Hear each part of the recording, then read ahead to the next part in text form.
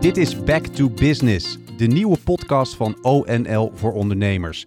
Over succesvol ondernemen en de kickstart van de Nederlandse economie. Back to Business is er voor en door ondernemers net als jij. Mijn naam is Volkert Tempelman. Vaste co-anchor is Hans Biesheuvel van ONL. En deze week is onze speciale gast van de week Claudia Zuiderwijk, voorzitter van de Kamer van Koophandel. Hans en Claudia, welkom. Dank. Ja, goedemorgen. Goedemorgen. Goed dat jullie erbij zijn. Zometeen hebben we de politieke update met Frits Hoefnagel. En je hoort Jort Kelder over hoe we als ondernemend Nederland slimmer uit de crisis komen. Maar nu eerst jullie ondernemersnieuws van de week. Claudia, wat vind jij het belangrijkste nieuws deze week? Nou ja, eigenlijk toch dat we wel weer verder wat gaan versoepelen. Met name dat reizen weer wat meer mogelijk wordt. Dus ik denk dat gaat wel weer veel betekenen. Zeker ook voor de reisbranche, die daarmee weer kan opstarten. Dus dat vind ik belangrijk nieuws. Hans, jouw nieuws van de week. Nou, toch ook wel het feit dat toch heel veel ondernemers die steun nodig hebben van het kabinet. Die verschillende steunmaatregelen. We hebben de afgelopen weken hard gestreden voor dat steunpakket 2.0. Vrijdag hebben wij ONL Ondernemers-app ons gevraagd. Nou, kijken ondernemers nou aan tegen dat tweede steunpakket. En dat geeft toch 64% aan van de ondervraagden van dat steunpakket gebruik gemaakt te hebben. Het eerste steunpakket. En zo'n 50% zegt dat ze ook het tweede steunpakket nodig hebben, vooral de NOW, om te kunnen overleven. En dat vind ik toch een heel hoog percentage nog steeds. En dat betekent dat de recessie hard om zich heen slaat en dat we nog heel veel moeten doen om daar weer uit te komen. Hans, wat vind jij er eigenlijk van dat de grenzen weer open gaan? Is dat een goede zaak? Waarom is dat een goede zaak? Ja, dat is zeker een goede zaak. Kijk, we zijn natuurlijk een internationale economie. Handel is gewoon de levensader van de Nederlandse economie. Dus we moeten weer aan de slag met onze partners, met de landen waar we veel zaken mee doen. En dat kan ook op een moderne manier. Wij communiceren nu ook heel veel digitaal. En dat kan ook internationaal volgens mij. Maar we moeten echt wel weer aan de slag. Want die economie van Nederland is nog gewoon afhankelijk van handel en internationale contacten. En daar moeten we volop in blijven zetten. Claudia, wat voor vragen krijg jij uit jouw Kamer van Koophandel ondernemerscommunity over de punten die Hans ook aansnijdt? Dat die hulp echt zo nodig is? Ja, ze is best ook herkenbaar. Hè? Dus we krijgen heel veel vragen nog steeds over de regelingen. Omdat die ook wel weer nu een vervolg kennen, wat Hans ook aangeeft. Dus dat is een groot deel van. Werkt het voor mij? Heb ik er recht op? Ik heb meerdere BV's. Kan ik per BV aanvragen of anderszins? Dus echt die regelingen ter ondersteuning. Maar we beginnen ook alweer andere vragen te krijgen. En dat gaat over over de next steppen. Hoe kom ik hieruit? Wat zijn goede voorbeelden van nieuwe bedrijfsmodellen? Hoe doe ik dat? Dus we zien zowel op de regelingen nu ondersteuning. Maar we zien ook dat ondernemers al ook bezig zijn met meer naar de investeringskant te gaan van hoe maak ik mijn bedrijfsmodel gereed op die 1,5 meter economie. En dat zijn diverse vragen. Dus horeca die dan zegt, klopt het als ik het zo inricht dat ik dan voldoe aan alle protocollen of anderszins. Dus regelingen, 1,5 meter gereed maken en daarop gaan. En zelfs toekomstig, hoe kan ik echt compleet naar een ander businessmodel als ik zie dat dit niet meer levensvatbaar is. Die kickstart van de Nederlandse economie, Hans. De vragen die jij hoort en krijgt, sluiten die hierbij aan? Ja, zeker. En het is natuurlijk, je ziet er wel verschillen. Hè? Er zijn sectoren, zoals de evenementensector of de bowlingcentra, die nog niet open mogen. Ja, die zijn nog echt heel erg in de modus van wanneer kunnen we open en wanneer kunnen we starten. Maar er zijn natuurlijk ook heel veel sectoren die zijn alweer vol aan de slag of vol aan de slag gebleven. En die willen nu echt vooruit. En die willen kansen pakken die natuurlijk deze crisis ook biedt. En dat geeft mij ook wel weer heel veel energie, moet ik zeggen. Want 2 maanden knokken voor al die steunmaatregelen was heel interessant en ook heel belangrijk, denk ik, om te doen. Maar ik kijk nu ook echt uit naar de toekomst en inderdaad tot back to business. En ik vind het heel verfrissend dat er zoveel nieuwe ideeën zijn en zoveel innovatieve ideeën zijn om de Nederlandse economie weer op te bouwen. En daar gaan wij ons ook vanuit ONL nu de komende tijd ook volop richten.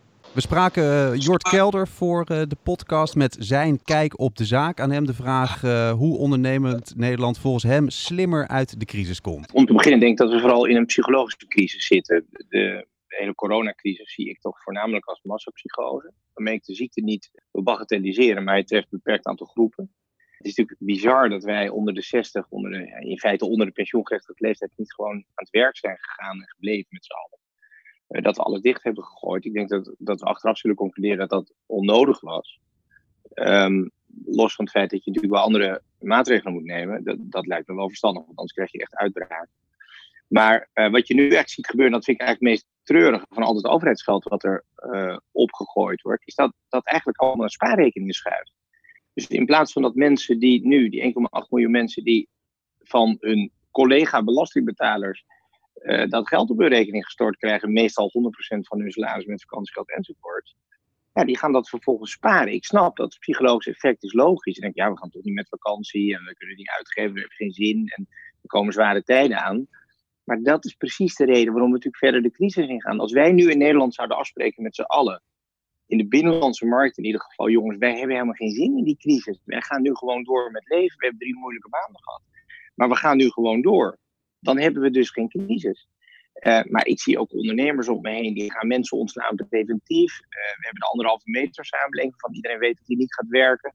Die maximaal 40-50% van de omzet voor de horeca oplevert. En zo zie je eigenlijk het hele domino-spel zich ontrollen, waarvan ik denk, ja, onnodig, niet nodig. Dus dat zouden we moeten doorbreken. En ik dacht wat die NOW betreft, en het is een heel oud labmiddel van 70, 80 jaar geleden, maar je zou bijna een gedeelte van die salaris in vouchers moeten gaan betalen, dat mensen dat verplicht moeten uitgeven. Maar het kan natuurlijk niet zo zijn dat er belastinggeld uitgedeeld wordt om het op spaarrekeningen te laten verdwijnen. Ja, dat is niet waar het voor bedoeld is. Het is bedoeld om de economie aan de praat te houden. Welke creatieve businessontwikkelingen zie jij juist nu nog meer ontstaan? Nou, kijk, dit is natuurlijk een versnelde vorm van creatieve destructie, waarbij heel veel bedrijven kapot zullen gaan. Ik open nu de krant met het bericht dat de HEMA bijvoorbeeld in problemen zit en belastinggeld nodig heeft wellicht. Lijkt mij onwenselijk, want wat je ziet is dat online concepten natuurlijk veel sneller gaan. Die zullen nu in één keer hard doorbreken. En ja, dat vernieuwende winkelconcept. HEMA was bijvoorbeeld, ik gun HEMA al het goede en ik vind het ontzettend jammer als de HEMA zou verdwijnen. Maar het hoeft natuurlijk niet genationaliseerd te worden. Dat is natuurlijk een beetje de andere kant van het verhaal. Dan moeten mensen dan gaan ze bij andere winkels of online kopen. En er is natuurlijk in die zin, het land is natuurlijk niet verloren als we de HEMA niet meer hebben, als we de KLM niet meer hebben en Schiphol niet meer hebben en geen verbindingen met de rest van de wereld, lijkt me dat fundamenteel. Maar als er een winkel verdwijnt, ja, dat hoort dan maar. Dus wat je nu eigenlijk ziet is dat ondernemers zo op zichzelf worden teruggeworpen, dat ze toch wel vrij slimme dingen gaan doen. Ik zie in de horeca dingen, simpele kaarten, gewoon meer eenvoud. We zijn ook solidair. Ik bestel geen glas meer, maar meteen een fles. Ik weet niet of dat heel gezond is. Maar dat moeten we natuurlijk ook met z'n allen. Maar ik denk vooral dat dit een kwestie is van humeur. Als wij nu ook politici zouden hebben die zorgen dat we er weer zin in krijgen. Dus niet alleen maar met doomsday-verhalen. Ook de medische risico's op waarde schatten, maar wel in reële proporties, niet in angst duiken, dat een enorm stuk zou schelen. Ja, je hoorde Jort Kelder met zijn kijk op de zaak. Hij zegt, jongens, de psychologische crisis, daar is sprake van. We hebben massapsychose met z'n allen. Nou ja, weet je, ik ben daar iets voorzichtiger in. Massapsychose vind ik wel een zwaar woord. Er is natuurlijk echt serieus wel wat aan de hand. Er is gewoon een virus. En in het begin, toen dat ook uitbrak, van Italië tot bij ons, hebben we daar dramatische effecten van gezien bij mensen die massaal ook op de intensive care belanden. En dat je daar wat tegen moest doen. Ja, dat lijkt mij meer dan evident. Ik denk dat we dat ook goed hebben gedaan. En nu is er natuurlijk een andere fase waarin Fijke Sijbesma zei, dat maakt heel veel uit dat we wat meer gecontroleerd open kunnen doordat we natuurlijk heel veel kunnen testen en veel lokaler en scherper kunnen ingrijpen als er weer een uitbraak zou komen. Want dat wil je met z'n allen niet. Ik zou dat zelf persoonlijk niet massapsychose noemen. Er is wel serieus gewoon een virus wat behoorlijk wat impact heeft gaande. Dan de maatregelen. Ja, er zit iets, volgens mij heeft heel Nederland behoefte aan dat het goed gaat. Dus ja, ik ben nooit zo van verplicht om mensen om een salaris uit te geven. Want ja, je krijgt een voucher en die moet je dan verplicht gaan uitgeven. Ik zou het liever, ik heb daar gewoon moeite mee. Misschien ben ik daar wat liberaler in. Ik zou liever zeggen van als wij in Nederland met ons allen zeggen, we willen gewoon dat die economie weer goed gaat. Want dat betekent voor ons gewoon ons werken. En dat het gewoon met het welzijn ook weer goed gaat. Dan zou ik het eerder in gedrag zoeken. Wat je ook al in de lokale horeca ziet. Zorg dat je gewoon de middenstand steunt. En ga naar je lokale restaurants. Ga dan een keer op dat terras zitten. Zorg dat je inderdaad niet alles spaart zonder dat het een verplichting is. En ik denk dat daar behoorlijk behoefte aan is. Dat iedereen wel begrijpt dat er gewoon, dat het goed is om gewoon ook te spenderen als het je lukt en mogelijk is. En dat moet je naar eigen behoefte doen. Hans, wat vind jij van zo'n voucher-economie? Nou, ik ben niet gelijk de fan van die voucher-economie. Maar ik zie wel in wat Jort zegt. Kijk, het is natuurlijk belangrijk. Kijk, vertrouwen is natuurlijk de crux van een economie. Consumentenvertrouwen, ook vertrouwen in bedrijven om te gaan investeren, om mensen weer aan te nemen. En dat is natuurlijk wel belangrijk, dat proces zeg maar vol nu doorgaat. En dan kunnen we ook misschien die V-beweging halen van de economie. De economie is nu snel afgedaald, maar kan misschien snel weer aan het dal kruipen. Ik denk dat het heel belangrijk is dat wat we nu de afgelopen 2 maanden hebben gezien, dat we met eigenlijk een hele korte tijd heel veel extra maatregelen hebben genomen. Met heel veel vertrouwen hebben gewerkt richting bedrijven bij die maatregelen. Dat we die snelheid en dat vertrouwen, dat we dat nu vasthouden. Ook bij de maatregelen die we gaan nemen voor de wat langere termijn. Om echt uit die crisis te komen. En daar zou ik heel erg graag in willen zetten op versneld digitaliseren van het MKB. Versneld inzetten op scholing. Dat mensen nieuwe vaardigheden gaan leren. We praten er al jarenlang over. We doen het nog maar mondjesmaat.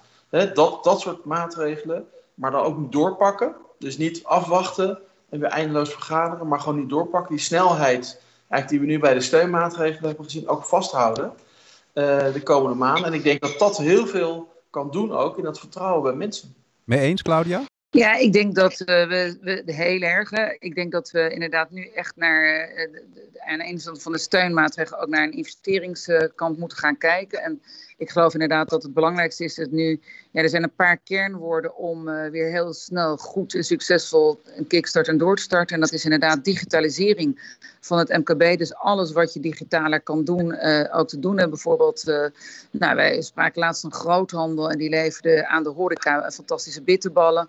Ja, die doet het nu online uitleveren. Of in ieder geval zijn marketing naar consumenten. Dat is een andere doelgroep. En maakt zo'n kickstart, zeg maar. Dus dat digitaliseren is een hele essentiële. Het verduurzamen van je bedrijf zou ik meepakken. En spreiding is een kernwoord. Spreiding niet alleen met de 1,5 meter, maar ook waar produceer je? Wat kan lokaal, wat kan globaal? Hoe kan je dat ook spreiden op die manier? Online, waar het kan. Offline, waar het echt nood moet.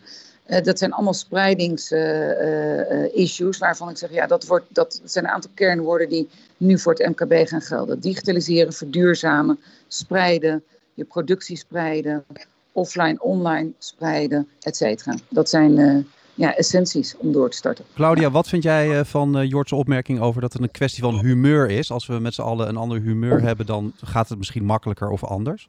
Nou, ik vind eigenlijk dat wij Nederlanders en ook de ondernemers die we aan de lijn krijgen. Toen we hebben de 55.000 gesproken. Het zal nu wel inmiddels alweer een stuk meer zijn. Die zijn, tenzij ze echt in heel zwaar weer zitten. Dan natuurlijk ben je dan heb je niet dat humeur. Maar voor de rest zijn het enorme zie je de doorzetting en gewoon kansen pakken ook weer opkomen.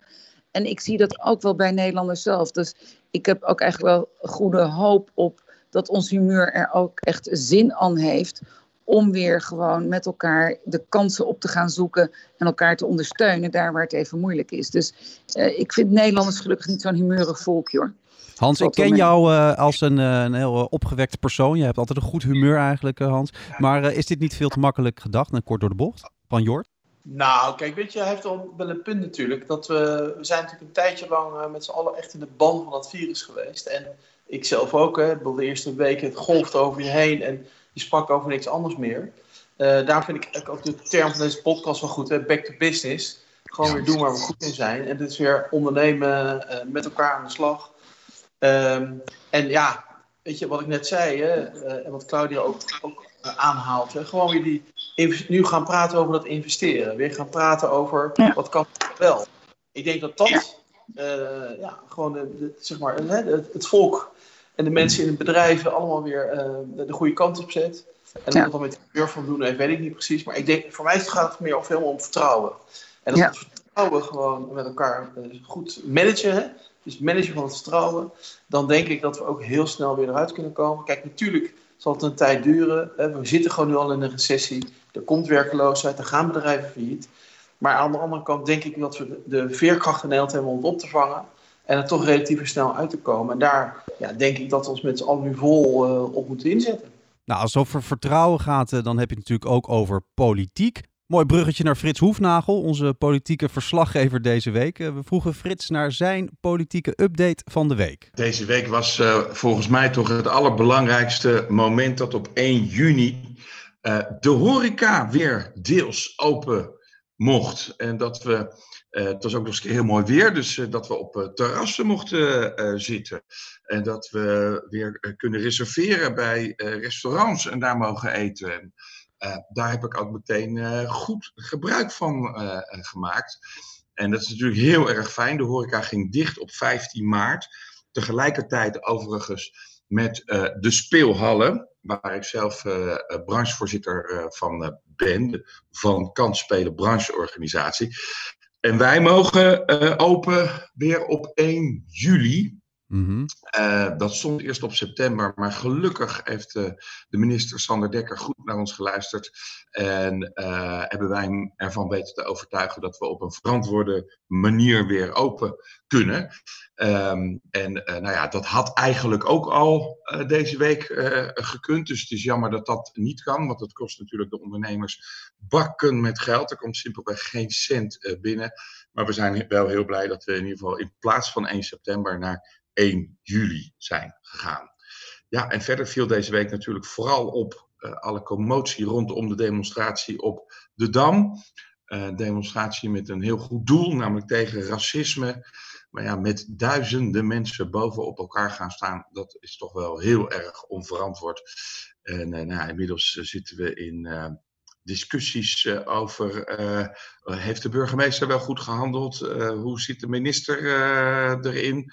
Dus er was heel wat te doen eigenlijk in de politiek deze week. Hoe zijn ze in Den Haag al bezig met bijvoorbeeld de begroting voor volgend jaar en de verkiezingsprogramma's? Wat weet jij daarvan? Nou ja, de begroting, daar wordt natuurlijk aan gewerkt. Dat zal een hele andere begroting zijn dan dat we gewend zijn, omdat er voor tientallen miljarden nu door de overheid in de economie wordt gestopt. Ja.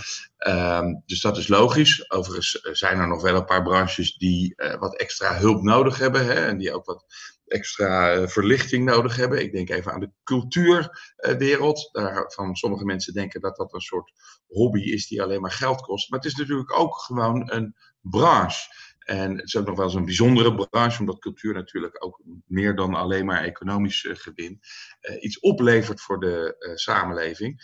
Dus ik ben wel benieuwd wat daar nog allemaal uitkomt. En ja, bij de verkiezingsprogramma's, volgens mij waren de meeste partijen daar al mee begonnen.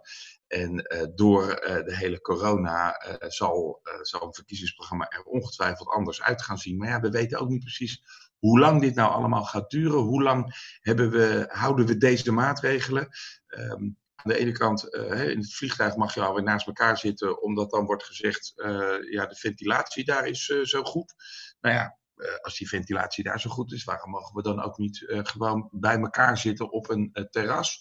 Want je zou zeggen, daar waait dat virus dan toch ook weg. Nou ja, we weten er steeds meer van. Premier Rutte die heeft ooit gezegd, we moeten met 50% van de kennis 100% van de maatregelen nemen en 100% van het beleid. Die kennis wordt natuurlijk van 50%, gaat wat steeds meer richting 100. Dus ik hoop dat we dan op een verantwoorde manier verlichting krijgen. Ja, dat was Frits Hoefnagel met zijn politieke update. Terug naar Claudia en Hans, hier aan de digitale podcasttafel. Claudia, wat viel jou het meest op in de politieke week? Ja, naast dus de versoepeling van maatregelen natuurlijk toch de events, hè, dus de bijeenkomsten en demonstraties. Dat is natuurlijk een hoop gedoe. Ja, het gaat er allemaal daarover dat we met elkaar moeten wennen aan hoe doe je dat met die 1,5 meter. Ja, dat vond ik de meeste essentie. Zonder dat ik me te buiten ga of ik het allemaal wel of niet terecht vind. Maar dat is denk ik wat ons alle kleurt van hoe kun je gewoon dit soort wat grotere bijeenkomsten wel doen. Mits dus je met z'n allen ook heel erg serieus bent op die 1,5 meter. Dat betekent ook back in business. Nou, dat vond ik in ieder geval opvallend. En dat heeft zeker politieke reuring gegeven, laat ik het zo maar zeggen. Ja. Hans, jij zit goed in de politiek. Jouw politieke hoogtepunten deze week? Nou, dat is heel iets anders eigenlijk hoor. Natuurlijk, je hebt ook de demonstraties gezien. Maar ja, voor mij is het toch een belangrijk hoogtepunt dat ik zie dat de Tweede Kamer ook weer back to business gaat. Hè. We hebben deze week het wetsvoorstel gezien van Sander Dekker over het verpandingsverbod. Dat gaat eigenlijk over de inkoopmacht van grote retailers en bouwbedrijven. Nou, dat is niet technisch om in de podcast te bespreken, maar dat is weer gewoon de wetgeving, type onderwerp waar wij ook als ONL op inzitten. Gewoon het ondernemersklimaat verbeteren.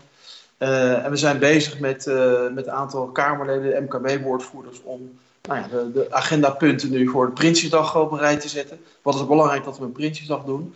Dus dat is niet misschien opmerkelijk nieuws, maar dat is wel opmerkelijk dat er ook nu in Den Haag gewoon iedereen weer druk bezig is met, zou ik zeggen, de normale onderwerpen. Die ook belangrijk zijn voor dat ondernemersklimaat. Ja, Prinsjesdag Hans, dan natuurlijk hebben we het over de begroting voor volgend jaar. Wat zou jij daarover aan Claudia willen vragen? Wat daar speelt? Ja, nou ja, Claudia, misschien wel interessant om eens te bespreken met elkaar. Kijk, we hebben straks Prinsjesdag. Nou, de hoofdlijnen van de begroting worden al eind van deze maand door het kabinet vastgesteld. Dat was de richting. Mijn doel zou zijn, hoe versterken we nou die verdienkracht van de Nederlandse economie? Ja, zeker. Wat zouden dan maatregelen zijn waar jullie vanuit de Kamer van Koophandel denken? Nou, dat zou dan op iets langere termijn toch wel heel effectief kunnen zijn om dat te bewerkstelligen. Ja, dat zit hem heel erg in lijn, zonder dat ik een politieke uitspraak doe. Hè, want wij zijn slechts degene die uitvoering en ondersteuning geven. Maar wat denk ik essentieel is, waar we het net over hadden, is hoe steunen we het investeringsklimaat rondom het verduurzamen en digitaliseren van het MKB. Dus als we het hebben over back to business, maar ook steviger eruit te komen, dan denk ik dat we ook maar de enorme crisis moeten gebruiken, ook voor een deel als kans om de economie versneld toekomstgericht te maken. En daar ligt een kans door juist die hele grote groep van MKB meer digitaal te maken en te verduurzamen. Dus ik zou daar heel erg de ondersteuning op willen zoeken, omdat dat echt mogelijkheden zijn om ook echt een sprong vooruit te maken die toch er al aan zat te komen, maar gek genoeg door deze coronacrisis de kansen biedt om gigantisch te versnellen. Ook zaken rondom, er zijn ook wel shifts, dus als je kijkt naar die digitalisering en ook welke belevingen daarbij zijn van rondom wat mij puzzelt, ook bij veel bedrijven, ook ons eigen bedrijf. Je ziet de versnelling ook op dat de concepten van kantoor compleet anders worden. Het kantoor wordt een ontmoetings- en brainstorm concept. En als je aan het werk gaat, dan ga je naar huis, zeg ik maar even. Dan ga je de mail wegwerken als dat werk is. Maar dus er komen hele nieuwe, ook in die branches, komen er hele nieuwe concepten. Of de thuiseconomie als belevingseconomie. De blend van thuis eten, thuis werken, thuis naar de film, thuis, et cetera. Ja, ik zie ook daar hele nieuwe mogelijkheden in voor bestaande MKB-bedrijven om nieuwe concepten te bedenken die veel meer blend zijn, digital en online. Nou, daar zou denk ik het heel belangrijk zijn dat we daar volgend jaar echt ondersteuning aan bieden en daarop in gaan zetten. Moeten we dan daar ook meer van verwachten in de verkiezingsprogramma's, wat jou betreft? Nou, daar ga ik helemaal lekker geen uitspraak over doen. Want weet je, dan ga ik op de verkeerde stoel zitten. Dat moet je gewoon aan de staatssecretaris vragen, Mona Keijzer. En die is daar vast kundig in om daar iets over te zeggen. Hans, jij hebt daar vast een blik op. Nou, zeker. Kijk, wij zijn ook geen politieke partij. We zijn gewoon een stichting die ondernemersklimaat wil verbeteren. Maar dat doen we wel door echt invloed ook uit te oefenen op die politiek. En ook op de verkiezingsprogramma's. Nou, we gaan deze maand bij vrijwel alle politieke partijen langs om onze ondernemersideeën neer te leggen. Nou, dat gaat over dat vernieuwen vooral. Een van de dingen waar ik in ieder geval heel concreet volop in wil zetten, is dat we zorgen dat de toegang tot een aantal regelingen, denk aan de WBSO, de subsidiemaatregel voor zeg maar innovatief werkende bedrijven, maar ook een aantal andere regelingen die zijn, de innovatiefonds, toegang, zeg maar veel sneller en beter tot zijn recht komt voor een groot deel van het Nederlandse bedrijfsleven. Want dat vernieuwen en innoveren is nu cruciaal. Je wil die drempels verlagen. wil die budgetten vooral verhogen. En nogmaals toegankelijker maken voor een groter deel van een aantal van de bedrijven in Nederland. Zodat we nog meer bedrijven gaan prikkelen en verleiden. Om ook daadwerkelijk die slag nu te maken. Tot slot, want we lopen tegen het einde van de podcast, guys. Jullie gedachten bij het beleidsconcept voor het nieuwe belastingstelsel. Wat is, als je het in één zin mag samenvatten, het belangrijkste daarbij, Hans? Nou, het belangrijkste is dat het belastingstelsel wat we hebben opgebouwd is gewoon heel ingewikkeld. Moeilijk meer te doorgronden. En je kan je weg er bijna niet in vinden meer zonder een hele deskundige belastingadviseur. Dus ik wil naar versimpelen, zonder dat ik daar politiek naar kijk, maar ik wil gewoon versimpelen. En ik wil echt dat investeringsklimaat en investeren in opleiden, in digitaliseren, in innovatieve concepten. Dat wil ik maximaal gaan stimuleren. Claudia, jij daar nog wat aan toe te voegen? Want we lopen echt tegen het einde aan. Nou, weinig hoor. En ik vind dat ook weer wat minder passen gegeven mijn rol. En Hans kan daar veel beter vanuit zijn rol dingen over zeggen. Dus lijkt mij een goede afsluiting. Tot zover deze eerste Back to Business. De nieuwe podcast van ONL voor ondernemers. Over succesvol ondernemen in crisistijd en de kickstart van de Nederlandse economie. Jort Kelder gaf zijn kijk op de zaak en je hoorde de politieke update van Frits Hoefnagel. Hier aan de digitale podcasttafel onze allereerste gast van de week, Claudia Zuiderwijk, voorzitter van de Kamer van Koophandel. En natuurlijk vaste co-anchor Hans Biesheuvel van ONL. Claudia en Hans, dank jullie wel. Graag gedaan. En jullie allemaal ook bedankt voor het luisteren. Op social media gaat het gesprek gewoon verder. Dus heb je vragen, opmerkingen en tips? Laat het ons gewoon weten. Je kan ons bereiken op info@onl.nl, via de gratis ONL-app en natuurlijk op onl.nl.